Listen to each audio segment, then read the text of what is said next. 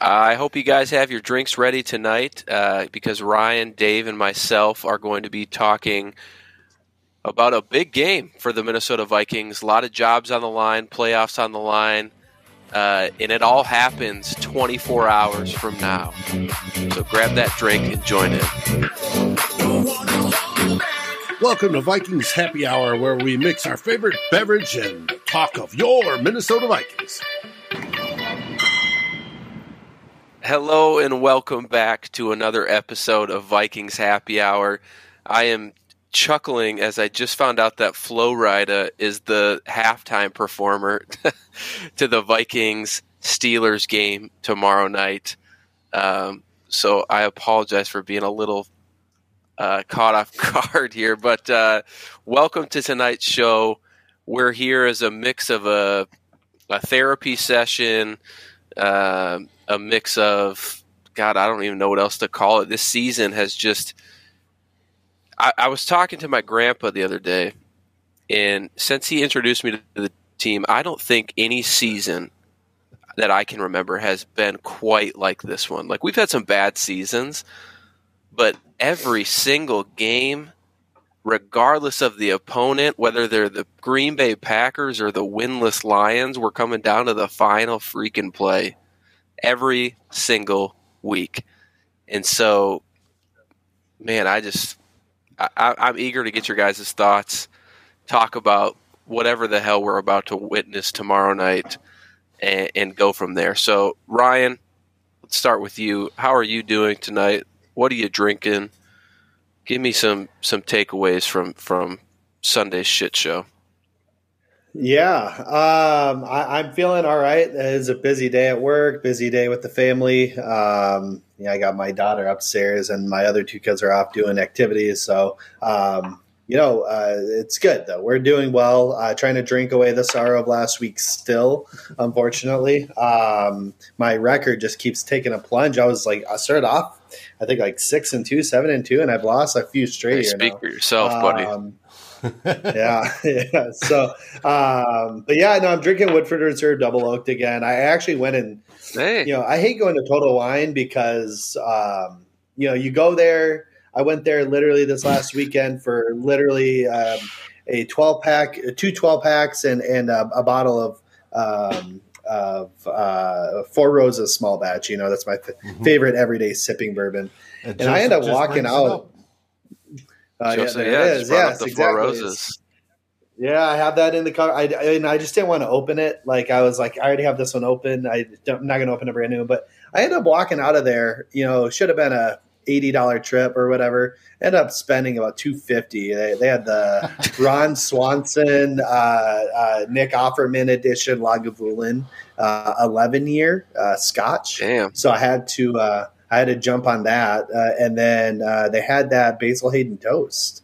So again, I'm really locked and loaded for the rest of this year, and for each of these happy hours. So going to the game, Dave. Hold on 1 second, Ryan. Oh, yep. Dave, if you look at your phone, I didn't get one personally, but did you get an invite to go to Ryan's after he got all that liquor? Because I sure as hell didn't. Not that's popped up on my phone. I haven't got it on messages or Twitter. Just checking. I don't want to be excluded. No nothing. Yeah, my bad, guys. You're always welcome. You're always welcome. We got plenty of booze in this household today. So, before Ryan talks about the Lions, shout out to our regulars in the chat here: Mary, Clifford, Raymond. Vikings, Jerome, Joseph. We got Nicholas tonight. Mark had a good comment, so let's keep those comments flowing. And Ryan, Nicholas, now back. Mm-hmm. You can give us the recap from last week. Joseph saying that's what happens to him when he goes to Total Wine. I know that feeling, Joseph. Yeah, anytime, any liquor store, you're just, especially when you go.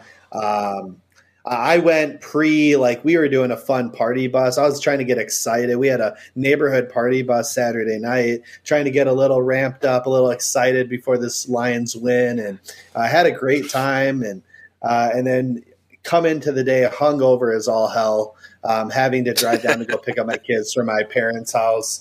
And I'm like, all right, you know what? Let's just watch the game here. The game starts out, we're playing okay, holding them off, which is good. And as soon as I got to my parents' house, I was listening to PA on the radio. As soon as we get to the parents' house, it just went all to shit from there. 6 points were already scored by the time I had gotten there, and we couldn't get a damn drive to sustain all the way to the end zone in the first half. And this is just absolutely pathetic. I'm so sick and tired of this team and the hot and cold that they provide on offense, on defense. I mean, in the first half, defense was playing well, the defense was playing whatever, mediocre. And then in the second half, they just shit the bed. And then the offense could not show up at all in the first half. And then they go put up 21 points in the second half, just in time for all these Kirk Cousins lovers to come in and say, well, it's not Kirk's fault. He put up 27 points. How is this Kirk's fault? Well, where the hell were you in the first half? Where were you when we put up 6 points against a winless Lions, against one of the worst defenses in the league, against a depleted secondary, against just a god-awful team, and we only put up 6 points in the first half? Where were you then?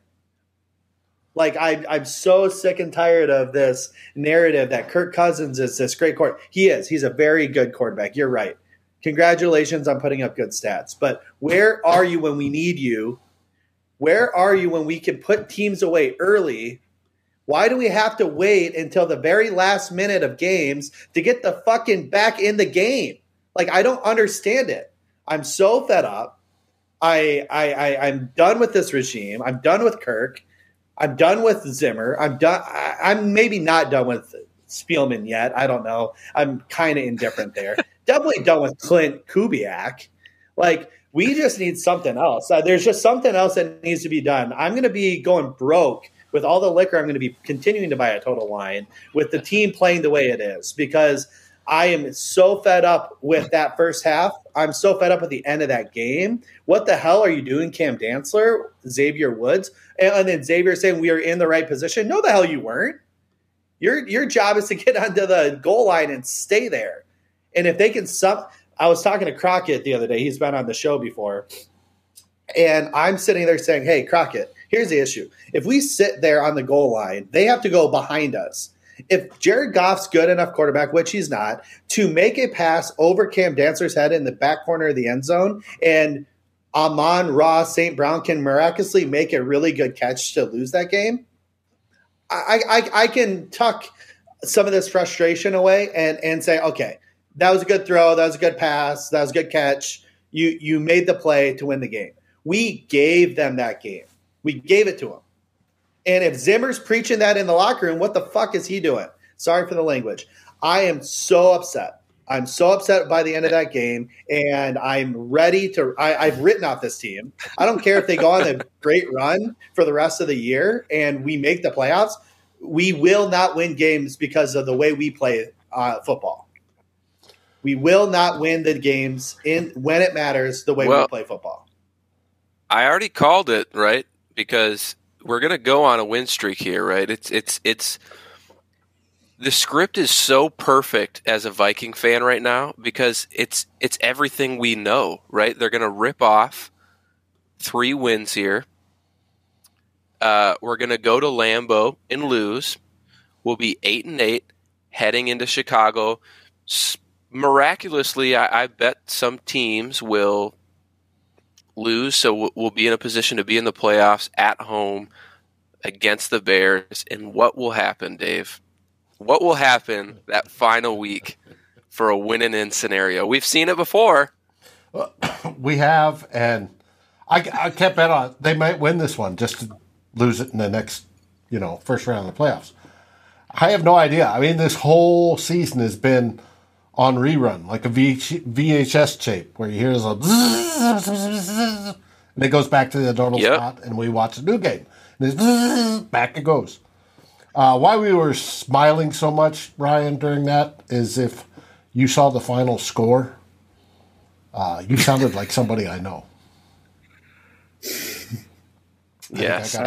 I'm sure he has a great beard, too. Yeah. Well, it wasn't just flipped on Sunday. Dave in Sunday's final score was the most heated I think I've ever seen him.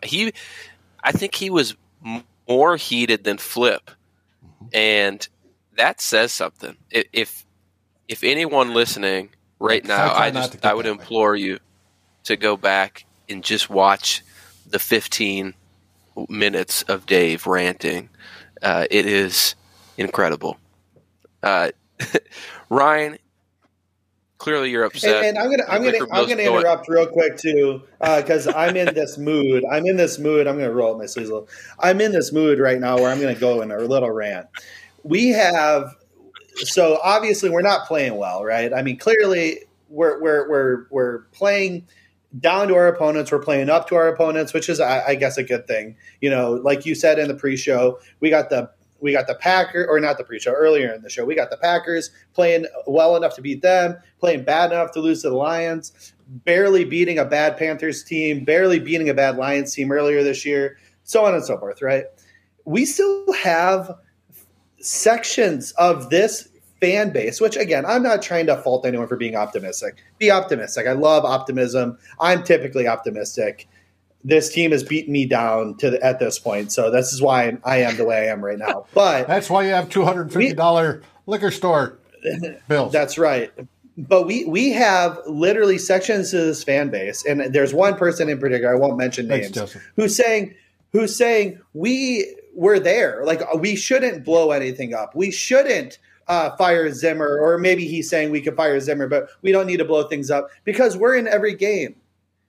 Do you realize that we're in games against really bad teams? Like, yes, of course, we are in games against the 10-2 Cardinals. And sure, if one thing goes one way or one thing goes in another way, we're 8-2 instead of 5-7, whatever. We also could very easily be 2 whatever, right? 2 whatever. How many games have we played? 9, right? Like, we easily could be that too. So it's like, when you have the inconsistency this team has had all year long in terms of being able, or I shouldn't say inconsistency, when you have the consistency all year long of this team losing leads, in terms of this team being in the final play of the game against good teams and bad teams, that is not a formula for sustained success. Good teams put away bad teams. Good teams play up to better competition and give a fight. We are doing the second half of that, but we are not. And that's the easy part, is we are not taking care of the bad teams. And to sit here and say that we don't need some sort of change is preposterous. Preposterous. And I think that's kind of what led to a lot of frustration on Sunday, because if you think back a week ago, right, we all sat here with our score predictions so confident that this was a game to right the ship. If you're going to make the push to the playoffs, you go into Detroit, you kick their ass, you come back home on a short week with that momentum, and let's finish the season strong. Instead, they came out flat. The offense didn't really get going until the second half. Same could be said for the defense, although they shit the bed at the very end. And so I think that's the thing, right? We have the second part of what you said, as we are playing up to those better opponents. We played the Ravens tight. We played the Packers tight. We played the Cardinals tight. Those are legit playoff contenders in the NFL this season.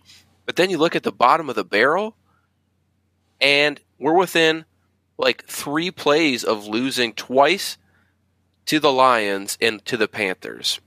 Like, that is inexcusable.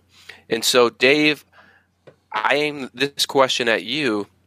We talked a little bit about it on Sunday, and I know that Kirk Cousins is getting a lot of blame, but is Zimmer getting by with not enough fingers being pointed at him?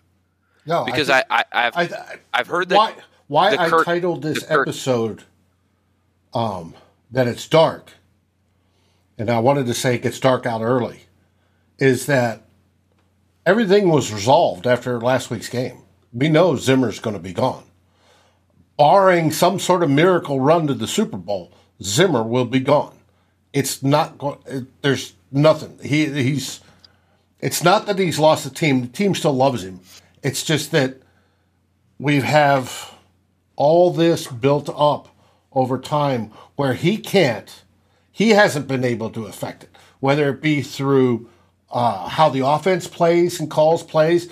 Because, as I stated on Sunday, you had 6 trips into Detroit territory and you came out with a grand total of 9 points.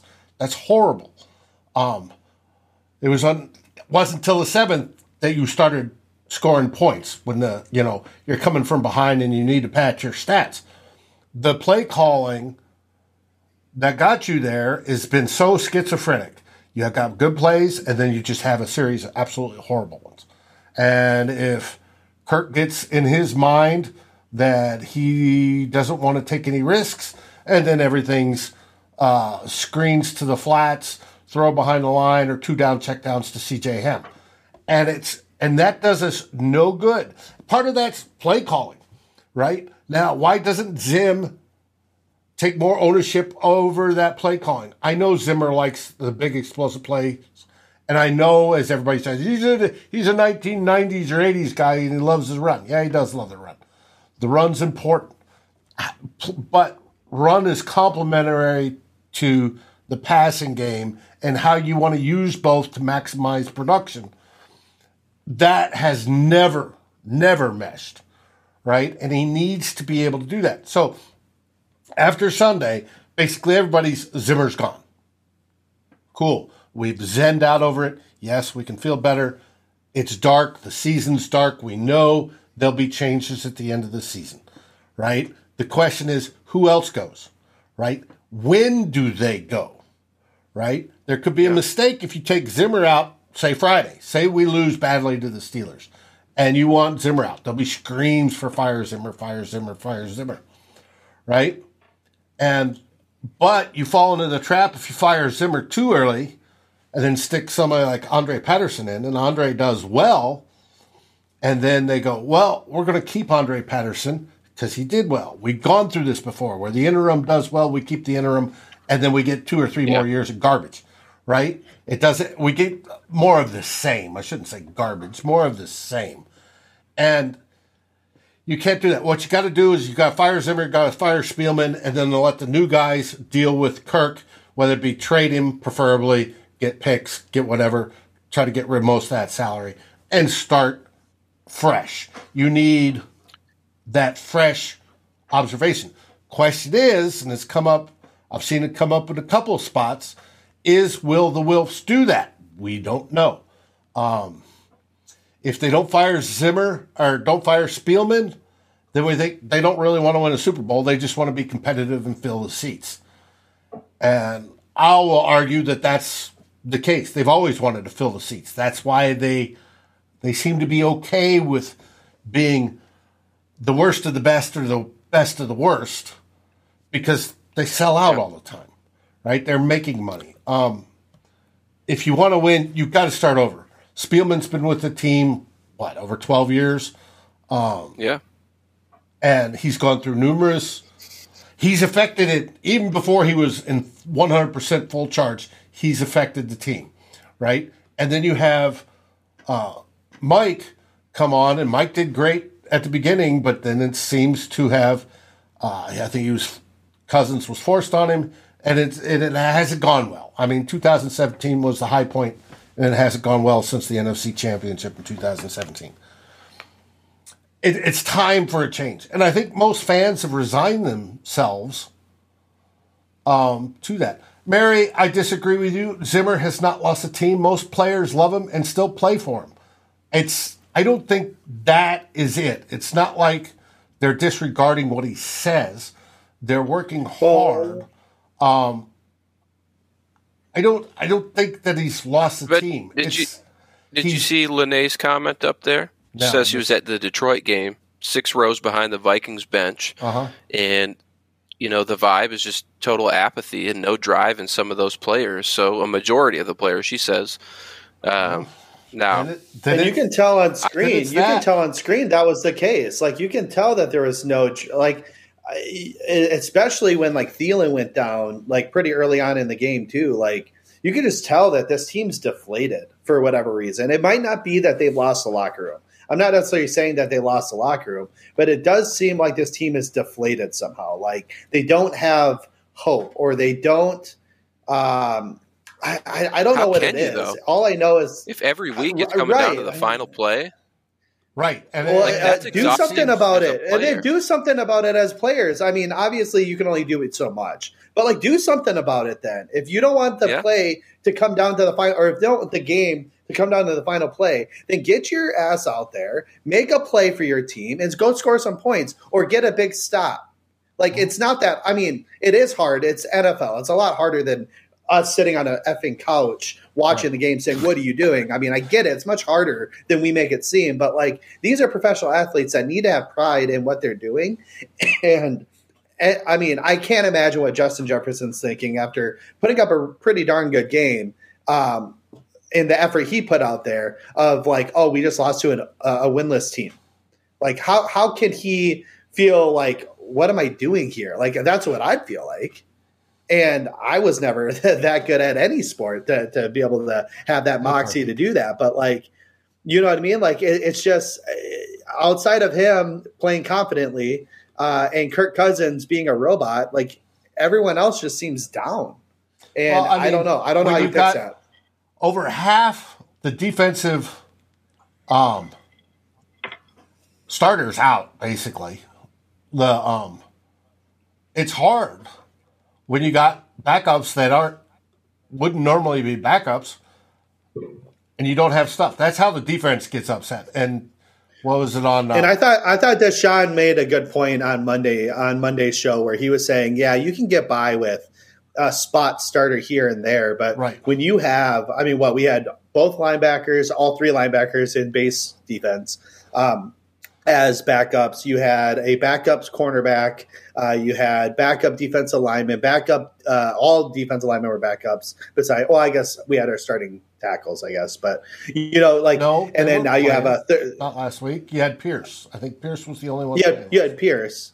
Yeah, it appears. So you have, you have a bunch of defense, and then even on offense, right? You have Madison, you have Udo, you have Osborne. Yep, exactly. Like really, if you think about it, Conklin's a backup. Technically, he's just been our starter all year long, right? But like, so we're hurt, and I get that. But like, when you're paying a quarterback, that much money, and you expect And again, everyone's telling me because his stats say that he's a great quarterback, or at least definitely above average quarterback. Where is him uplifting the team enough to overcome some of these issues, right? Like, I'm not saying that he's the reason our team sucks. I'm not saying that. He's definitely not. But what I'm saying is when you're paying somebody to be a top 5 quarterback based on salary cap hit, you need to get the results of a top 5 quarterback, and he doesn't provide that. He's doing great. He really is. He's putting up a darn good year. But what he's not doing is getting us over the hump. And that's what a quarterback needs to do in these situations. Interesting observation, Steve. We all saw a tweet today where somebody complained that Kirk is so good. How do you expect him to do so well and carry the team when the offensive line is not good and the defense is devastated with injuries? And the reply to that is, well, Russell Wilson did it. You see top 5 quarterbacks that do that more often than not. Yeah, they'll lose a couple, but they'll be fighting to get there. You don't see one that takes the first half off and doesn't start scoring till the second half. That's just, and that's why we're frustrated. And the frustration will end. That's why I'm saying Sunday was a good day. The wins, losses, and, Vikings versus Steelers. Sunday was a good day. One of the wins, we took Monday's show positive, is that it's clear. Mike Zimmer's we're going to have a new head coach next year, right? And probably a very new coaching staff. However, I wouldn't mind keeping the special teams guy because he's pretty good. We should have that. Hopefully we have a new, hopefully Spielman isn't the one picking the new coach. Hopefully it's a new GM. And then hopefully Kirk Cousins gets traded for a couple first-round picks or whatever because all his good stats are boosting his level of trade value, and we can start the rebuild. And it's not going to be a long rebuild. We've got too many core pieces that are young and on the offense and a couple on the defense. Defense is going to be the hardest one to do. But it is something that's necessary. Everything gets stale after a while. It is stale. Yeah. Mike Zimmer no longer yells and screams at players, and that's probably because somebody told him not to. What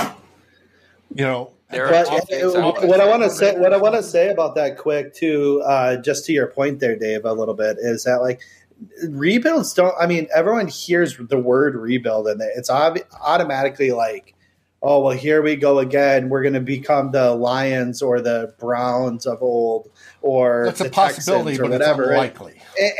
And sure, yeah, that could happen. But good franchises can do a quick rebuild. I mean, you look at the Ravens, for example. The Ravens had one bad year between their rebuild, basically maybe two, where they had a good succession plan, right? But like they were bad for a year, so they knew they had to go and revitalize this team, and they went and got Lamar Jackson, right? You look at there's some other teams out there. I don't have any in my mind at the moment, but like you look at some of these teams where it's like a rebuild doesn't necessarily mean that you have to like tear everything down to the studs. And I mean, I guess technically that is a rebuild. Maybe we retool whatever you want to use. We have some really good pieces in place. But last year was supposed to be our retool. So I think what we did last year was we tried to cover up some paint spots in our where our handprints were in the living room. You know what I mean? Versus whitewashing and repainting. Which is what I'm saying we need to do. We don't need to tear down the dang walls and put up new everything, right? We need to whitewash and repaint. And we can do that quickly. I mean, we have a quarterback that we're going to keep, maybe we don't. Let's get a succession plan in place. Let's keep Jefferson happy. Let's get an offensive play caller that is competent. Our offense is going to be okay. Now let's take our time quick to rebuild that defense. This is a class on the defensive side that's actually pretty strong. It doesn't have a ton of offensive firepower, especially in the terms of a quarterback, but you have some really good receivers in this class. You have some running backs, which we don't really need, but there's some running backs deep. There's a really good tight end class, and I'm sorry, on defense, there's some really, really good corners in this class. There's not a huge depth at D tackle, but there's some good guys up near top.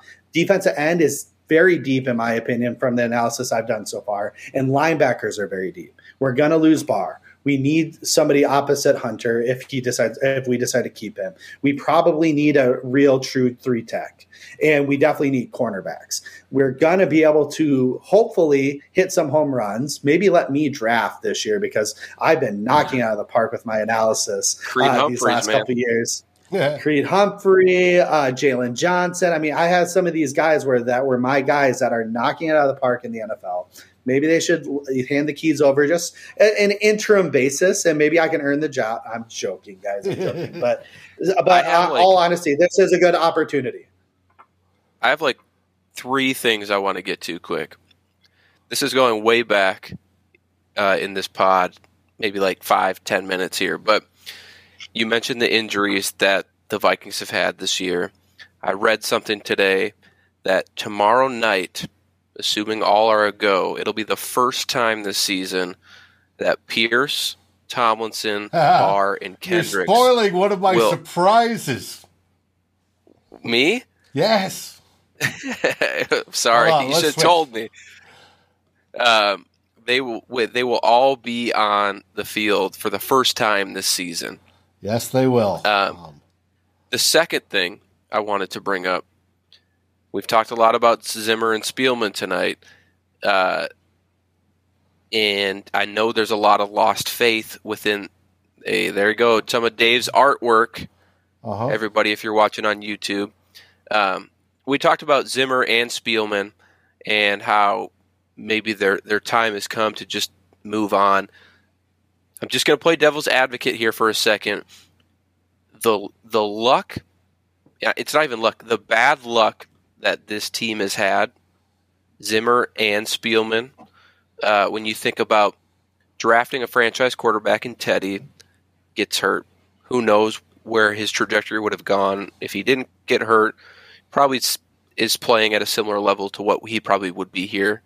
But the team loved him, Zimmer loved him, whatever.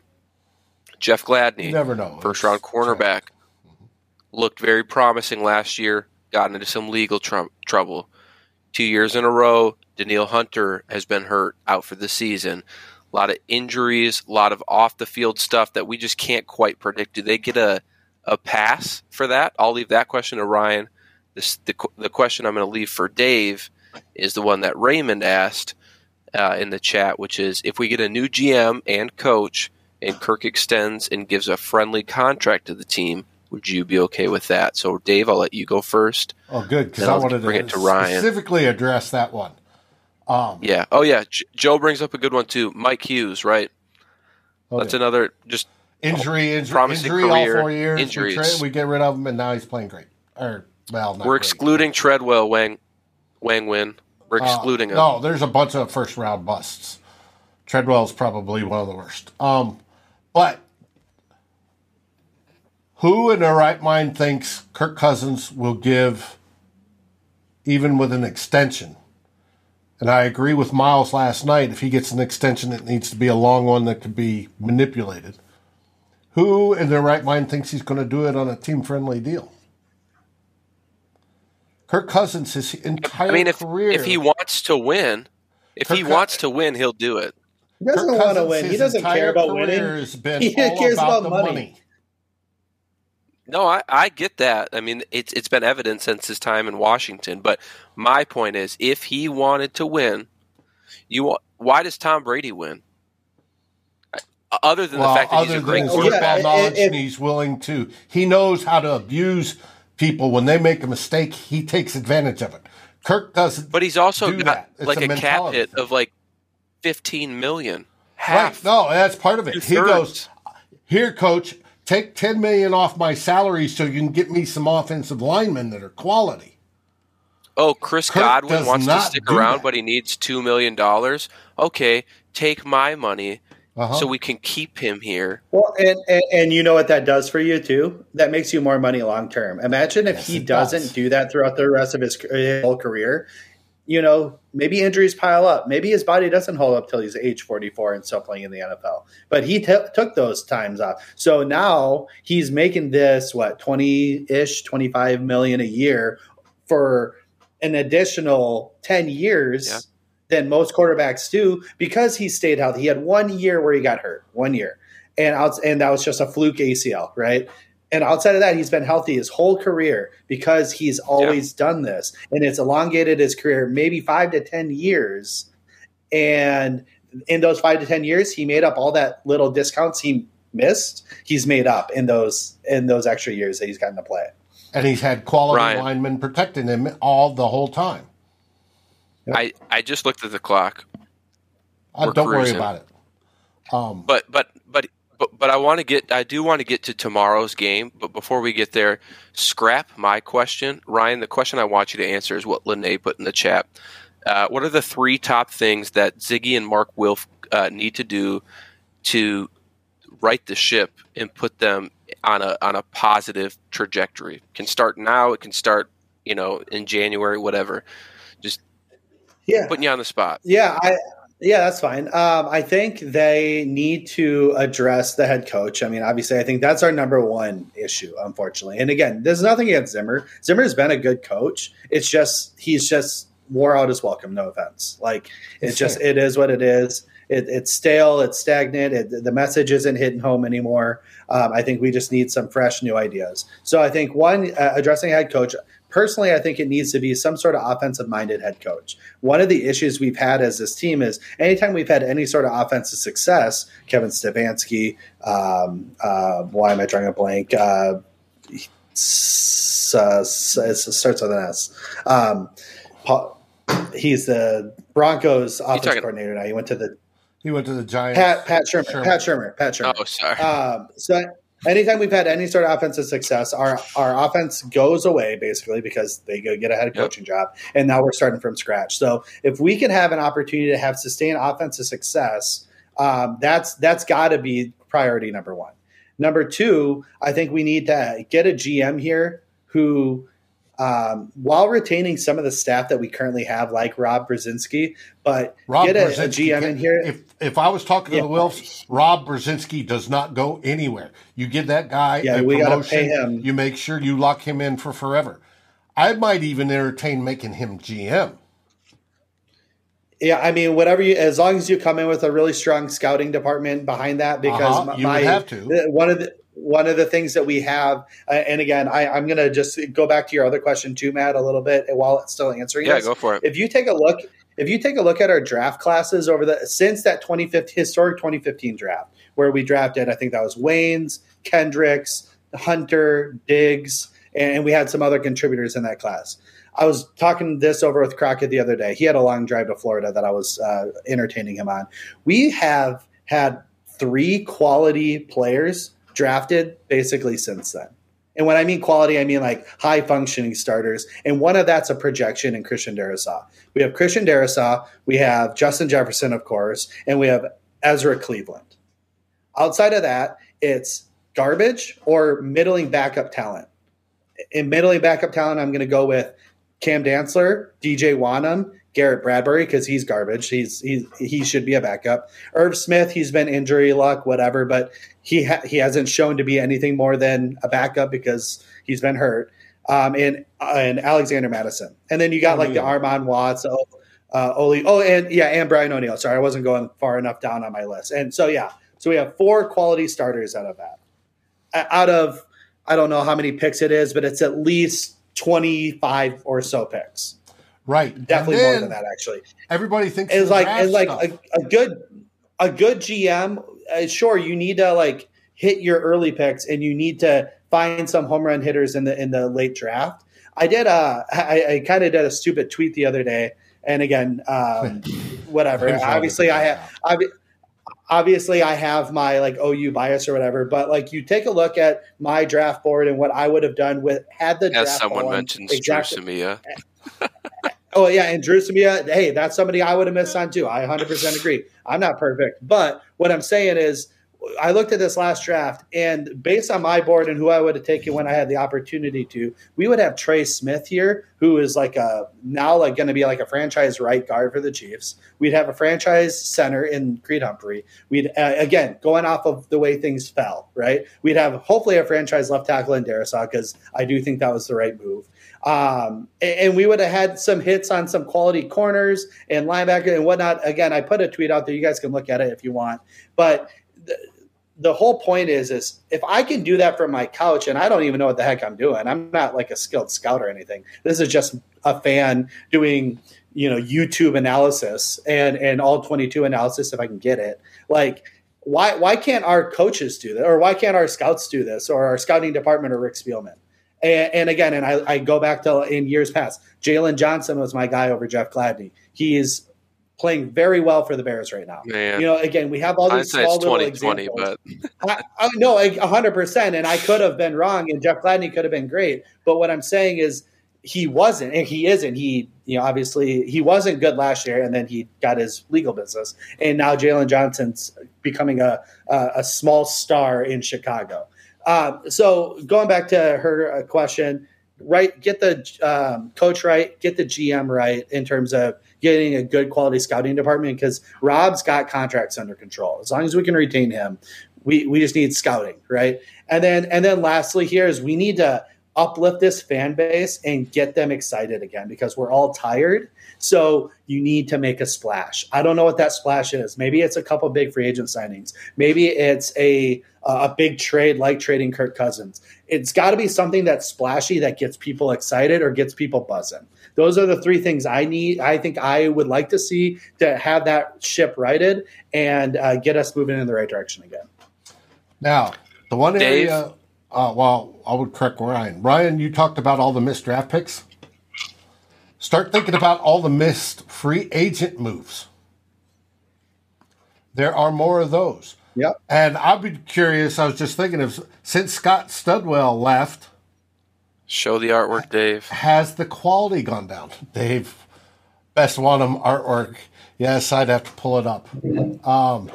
I think that was only this last draft. Basically, is the only draft he wasn't involved in. And again, this draft is probably the best one in a couple of years. Or the last two? No, it's not. This is not a great draft, actually. But to be fair, too, though, free agents typically aren't hits, right? Like, no, but we brought in free agents that's made big differences.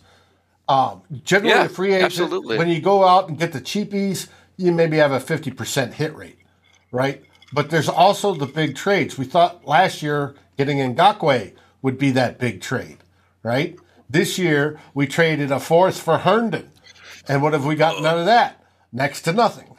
All that plays into your ability as a GM, as a personnel guy, running a personnel department, right? Whether it be coaching college talent and whether they are capable, have the talent, and they're capable of developing into an NFL level player, because there is a big step. I don't care what position you play.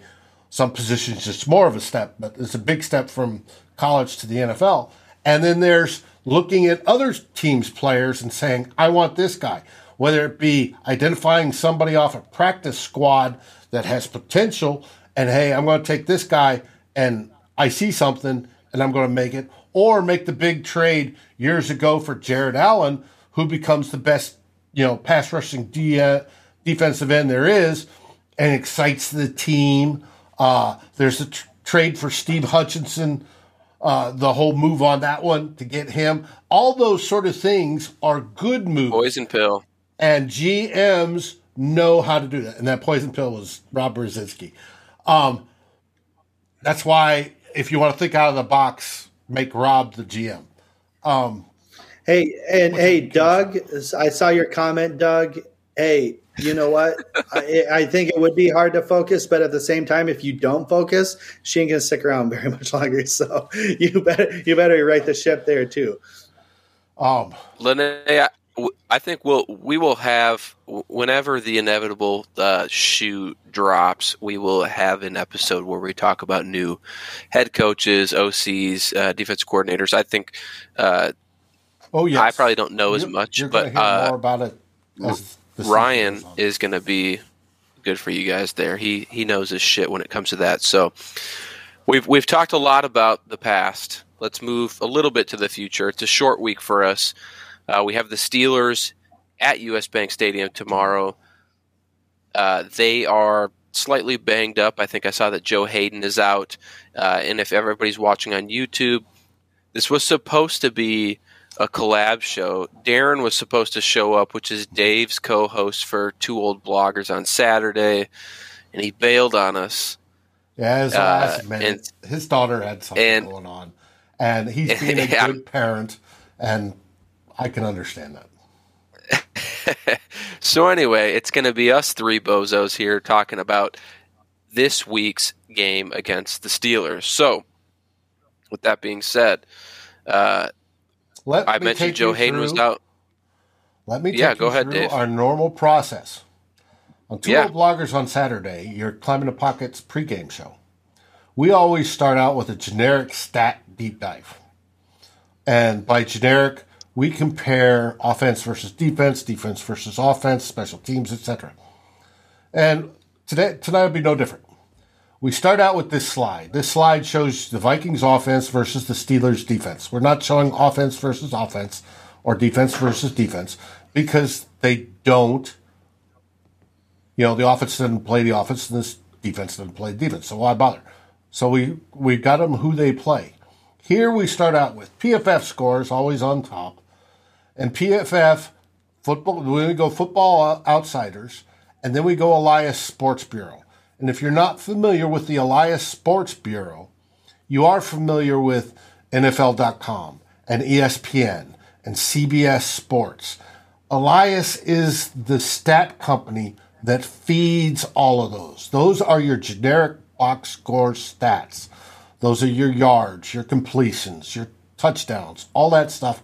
That is Elias Sports. Now, we start here with the Vikings offense. Vikings offense stayed the same for PFF. Overall, they give them an 11th power ranking. Steelers is a 21st power ranking. They do not like the Steelers offense a whole lot.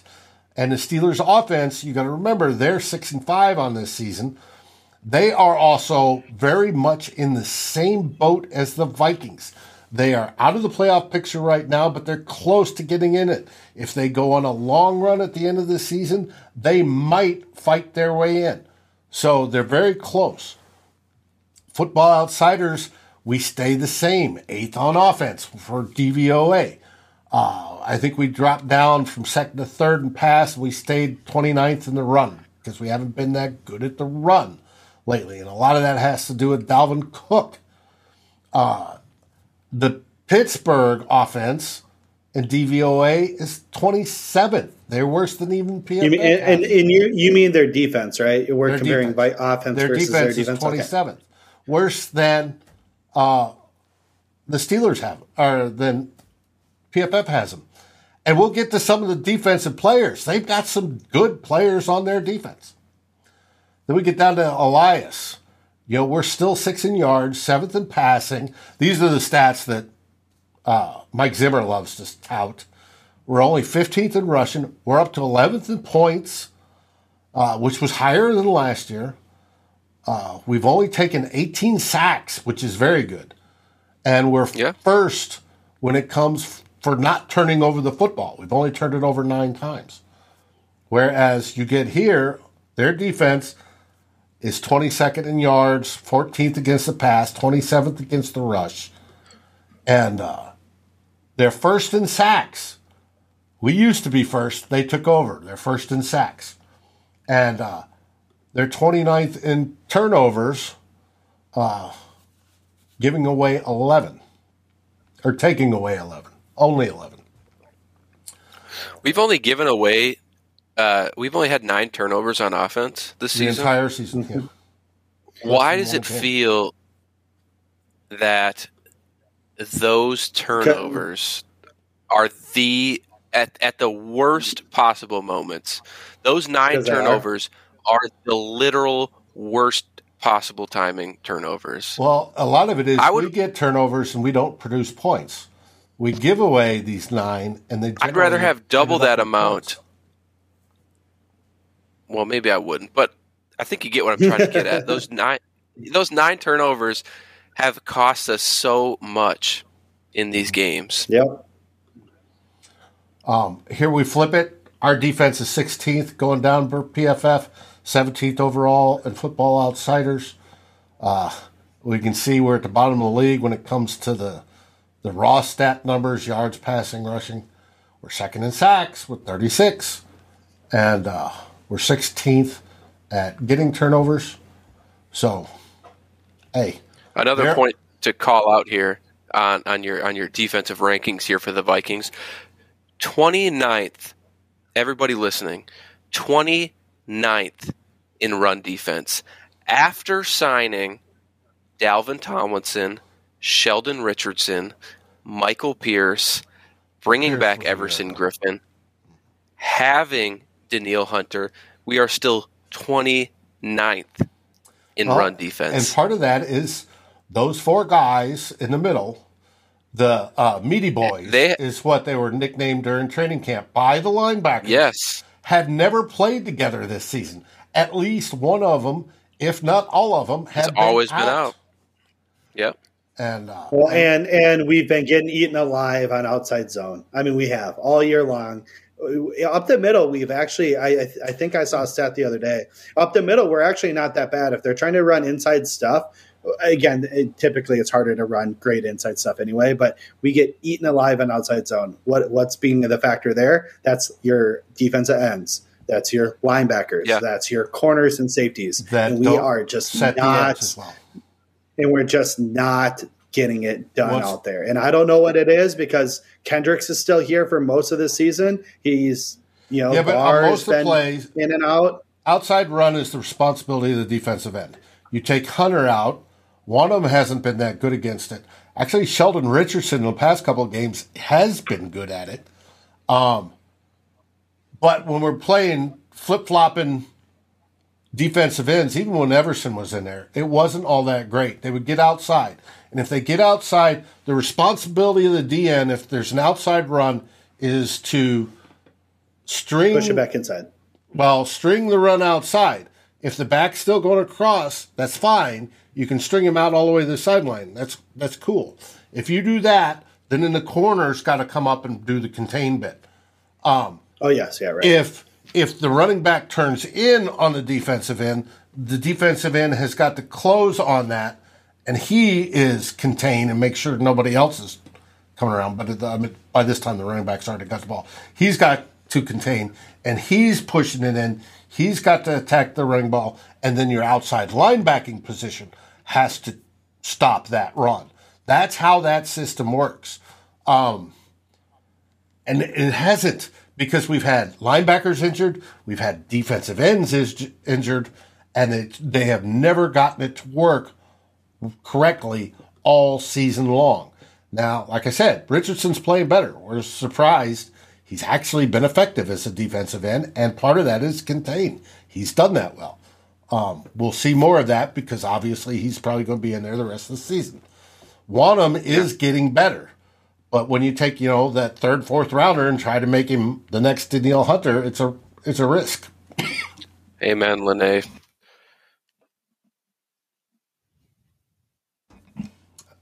Need more bourbon. You're sipping it? I guess technically I'm sipping it too, but you're sipping it through a straw. Yeah, I can't do that out of a straw. Dang. Well, mine's mixed with some. All right, so we got the rankings, offense and defense. What you drinking, Lene?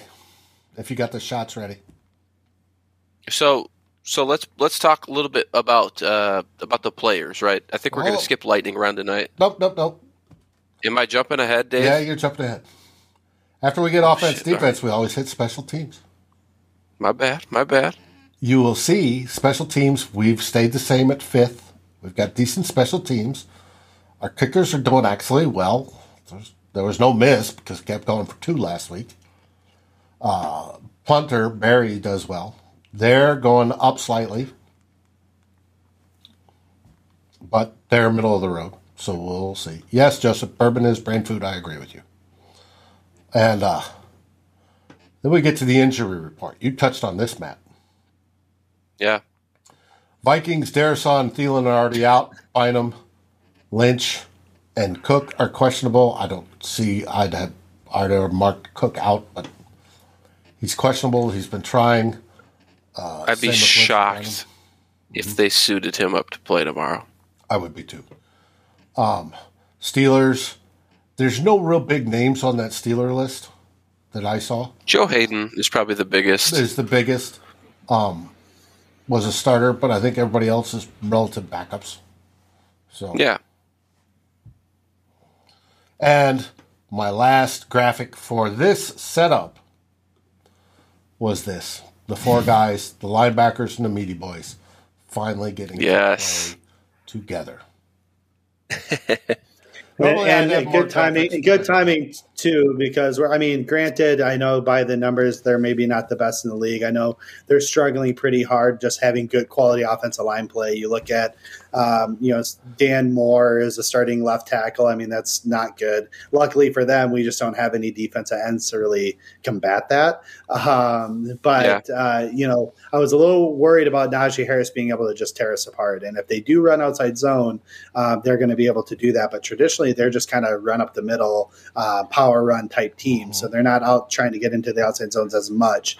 So we'll see if they adjust their game plan to be able to account for the fact that we do have those big boys up front again.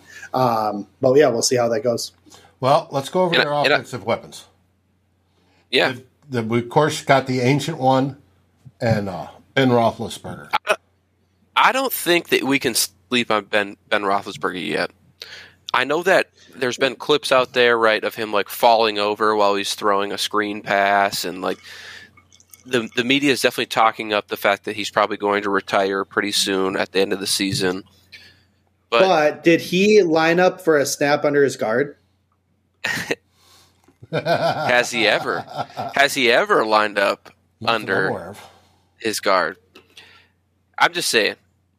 I think both teams are kind of on a similar path, like you mentioned, outside of the playoffs, looking in with a chance to make.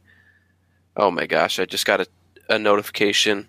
If Viking fans want any more salt in their wound, Daniel Carlson just signed a 4-year, $18.4 million extension with the Raiders to be their kicker long term. Hey, that's great. Cut. That's great though, because I would never want to pay a kicker that much money. So that's fine. Let them do that. But anyway, back to Ben Roethlisberger. He's been in these moments before, right? People counting him out, whatever. He may not have the arm strength he used to, but you know what he does have?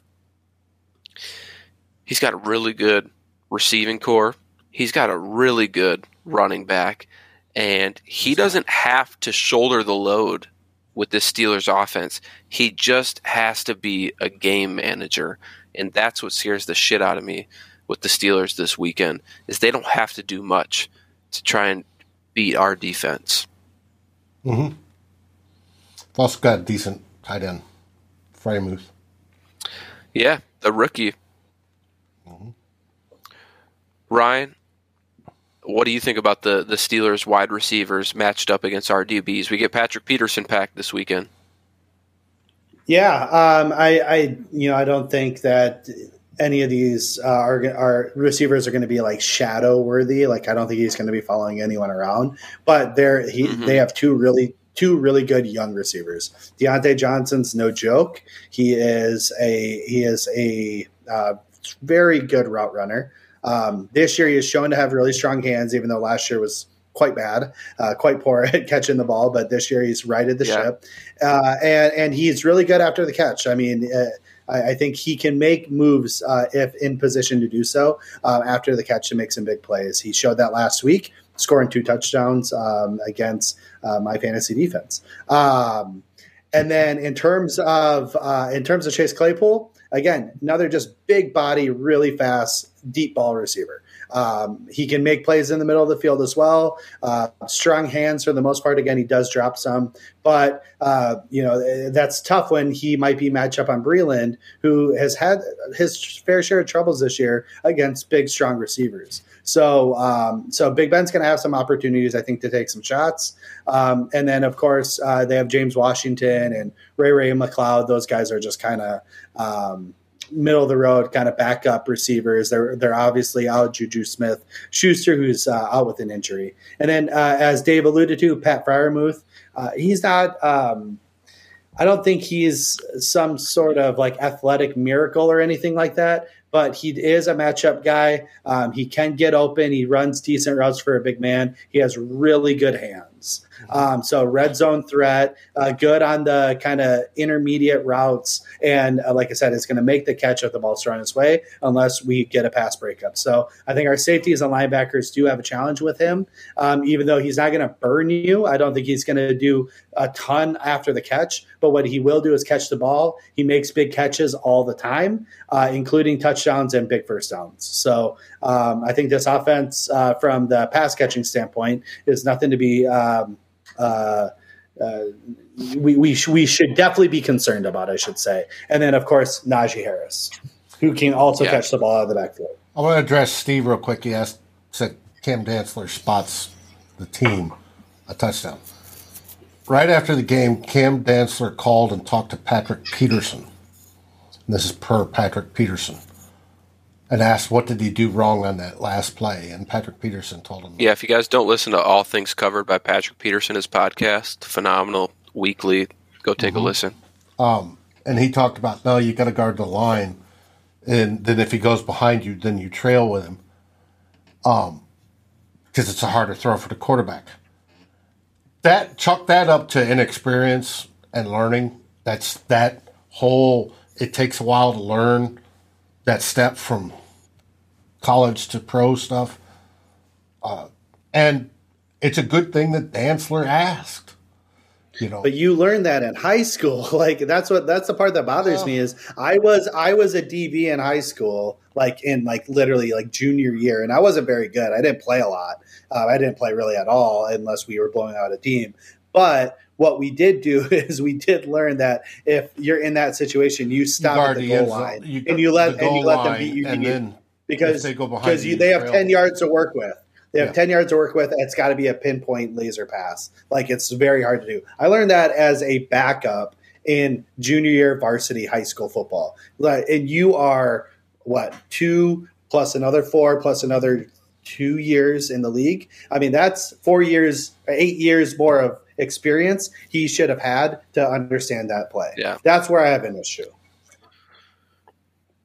Dave. But you're right, Dave. It's good that he's asking for advice. It's good he's asking for advice. Dave, do you have defensive pictures to share? This is going to be our biggest worries here are TJ Watt. He's going to get off the passer. They move him around a lot, so he's going to go against both Udo and O'Neal, depending on the matchup and what they're trying to do in that situation. And they have Cam Hayward. I'm sure you have a graphic for him too. I do. I think Cam Hayward, is playing some of the best football he's had in his career, even though he's kind of later in his career. He is a beast this year, and so that's another guy we really have to worry about. And who do they have next to Cam Hayward on the inside? Ooh, I'm drawing a blank. Chris Wormley.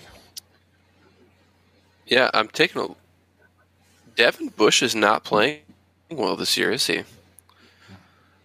Chris Wormley, our interior offensive line, and whatever side Watt lines up on, is going to have the test of their lives. It is going to be a difficult game for those guys. Ezra Cleveland looks to be the one that's going to take the brunt of that. He is. It's going to be, these guys got to play up, and we do not know who's starting. They asked Mike Zimmer. What was it yesterday? Yesterday or this morning, and he said they know who's starting. And they go, well, what's the starter? Are you changing the starting lineup? And he goes, I'm not saying. Oh, well, I thought I saw it reported actually today that it was the same lineup as last week. Okay. Yeah. So I'd be shocked. It's going to be Udo, Cleveland, Bradbury, Cole, O'Neal. Yeah. And I mean, again, I don't know. Maybe that's speculation, but I think that tweet came from like Cronin or. And I wouldn't doubt that. They played as a whole relatively well. I mean, Udo is. If he could just stop the penalties, that would improve dramatically. Well, and then even their secondary is good too. I mean, they got their other rusher, Alex Highsmith, a high energy guy that gets after the passer too. So no one to overlook there. And then their secondary, they got Edmonds and Minkah Fitzpatrick. Obviously, he's the big name. And then they got my boy Trey Norwood, who is playing surprisingly well. I thought he was going to be like a backup at best in the league. And coming in as a rookie from Oklahoma, he is doing really, really well. So I think mans the slot for them, which is at best what I thought he'd be in the NFL as a slot, or I thought he had to play safety. And I think he has a couple picks this year and manning the slot pretty well. So he likely is going to get the matchup against his former OU brother, D.D. Westbrook, who's going to be starting for us as our third receiver. So should be interesting to see how that all works out. Yeah, and Steve brings out a comment. He said, with Thielen out, JJ most likely to be doubled. I think JJ will get his fair share tomorrow. I don't know if it's a KJ Osborne game. I feel like it's more a Tyler Conklin game tomorrow night, or it could be. A D.D. Westbrook. I don't want to call it a breakout game. I'm getting my redemption party. I'm getting my redemption party that game. I'm going to be just – if he blows up, I'm going to get just blasted. Like, I'm D.D. so Westbrook? excited. He finally gets his opportunity. Kirk missed him. Ryan. He was running down the field wide open. He wasn't wide open, but he had 4 steps on a corner or whoever was covering him. And Kirk threw it to him. All he had to do was lob it to the end zone. That's a touchdown. Underthrew him, pass breakup. Actually, Dede, I think, had to save an interception against the Lions. I'm like, dude, that's all he does. He gets open. It's hard when he does get open, which hasn't been often this year. It's usually he's getting open deep, and you got to give it to him. Got to give him that chance to make the play, and he didn't do it. So, Hey, we need to move to predictions. Yeah, I want to ask Ryan one question quick. It's maybe more of a bet. If Dede Westbrook has his breakout game tomorrow, what is the threshold for you buying his jersey? Like, is it like 120 and a touchdown? Is it like 3 touchdowns? And what is your threshold for me to like force you to buy his jersey? Not much of a jersey guy. Like, I stopped kind of buying jerseys a little while ago after that whole AP thing happened. But I mean, I'll buy his jersey if he goes for 100 and a touchdown. I'd buy his jersey. It might be China made jersey, but it's still. What's the timestamp? Hour 9:09. Okay. I'm gonna post. Yeah, I'll buy his jersey. 100 and a touchdown, and I'll buy a China made a jersey that won't arrive until he's no longer on the team. Got it. All right. Well, Dave, we're not doing a lightning round tonight, but I do want to hear the music if you can fire it up for us as we go through predictions here. It just gets me in all in my feels, you know. I am going to ask you guys for at least a bold prediction, and if you're in the chat right now, hit us with some bold predictions for tomorrow night. Dave, let's start with you. Give me a bold prediction for tomorrow night's game. Well, my bold prediction last week was Kirk was going to throw 4 touchdown passes. We all saw how that happened. We all failed that. Mine was Greg Joseph wouldn't kick a real field goal. So I would say, how'd that go? The 4 starters on the defensive line, Wonnum, Richardson, Pierce, and Tomlinson all get a sack. Ooh. Oh, they're going on a sack fest tomorrow night. There you go. All right. The sack. I already gave mine. Dede Westbrook's going for 100 and a tutty, and I'm stupid hyped for it to happen. Every single time we drop back to pass and he's on the field, I'm just going to scream, "He's open!" every single time. I already do that anyway when he's on the field, but I'm definitely going to be doing it tomorrow night. My bold prediction is tomorrow night, Justin Jefferson breaks 200 yards receiving. And he continues this dominant run that he is on, which is one of, if not the best 4-game stretch of any Viking wide receiver. It's the best. A Viking history. Is it the best right now? It's the best. He's already beat Ross and those guys for 4 games. Clifford, that is quite the bold prediction. The Vikings put their first complete game together and get a double-digit win. That was supposed to happen last week, and they couldn't do it. Damn. The Vikings are favored by 3. The over-under is 43.5, which is low. Mark Larson, Dantzler gets a pick 6. I like that one. Steve says KJ breaks 100 yards. Got a lot of them here tonight, but let's get to some predictions and call this one a show. I'll just get mine out of the way. Everybody knows what I'm going to do. Vikings and the Vikings will win. This might be the first week I'm not confident that they're going to win. This might be the first week. Which is strange, right? But I think I'm going to go. Steelers just came off that big emotional win. We came 20-17. Comparison. Vikings win. We do finally win. We can't escape these one score games though. So be ready for another heartache tomorrow night. Though this time we will probably win. Ryan? I'm going to go with us winning as well in another tight one, 24-21. Dave, before you go, we had a guest of the show, right? It was Darren. Darren's already made his pick. Darren, all right, what did he have? Unlike Darren's the pessimist in the group. He doesn't believe in this year's team, but he has selected the Vikings to win 23-27. Oh, God, so many close scores. Dave, what are you hitting us with? Can't even speak first anymore. off, Dave, what are you hitting us with? I think it's going to go over that 43.5. But if we go by how this season's gone, it's going to be a one-score game. So our defense is healthier. I think that's going to be the big surprise, is having those four guys in the middle and Patrick Peterson back. Let's look for like a Vikings 31, Pittsburgh 17. And it'll be the second game we actually put away. Hopefully we do most of it in the first half, like I yelled about on Sunday. Dave, if you guess that score 100%, and I'll let you change it too right now. I'll make you a bet. If you can guess the score perfectly, I will ship you a bottle of Four Roses. Sweet. You want to stick with that 31-17? Yeah, 31-17. All right.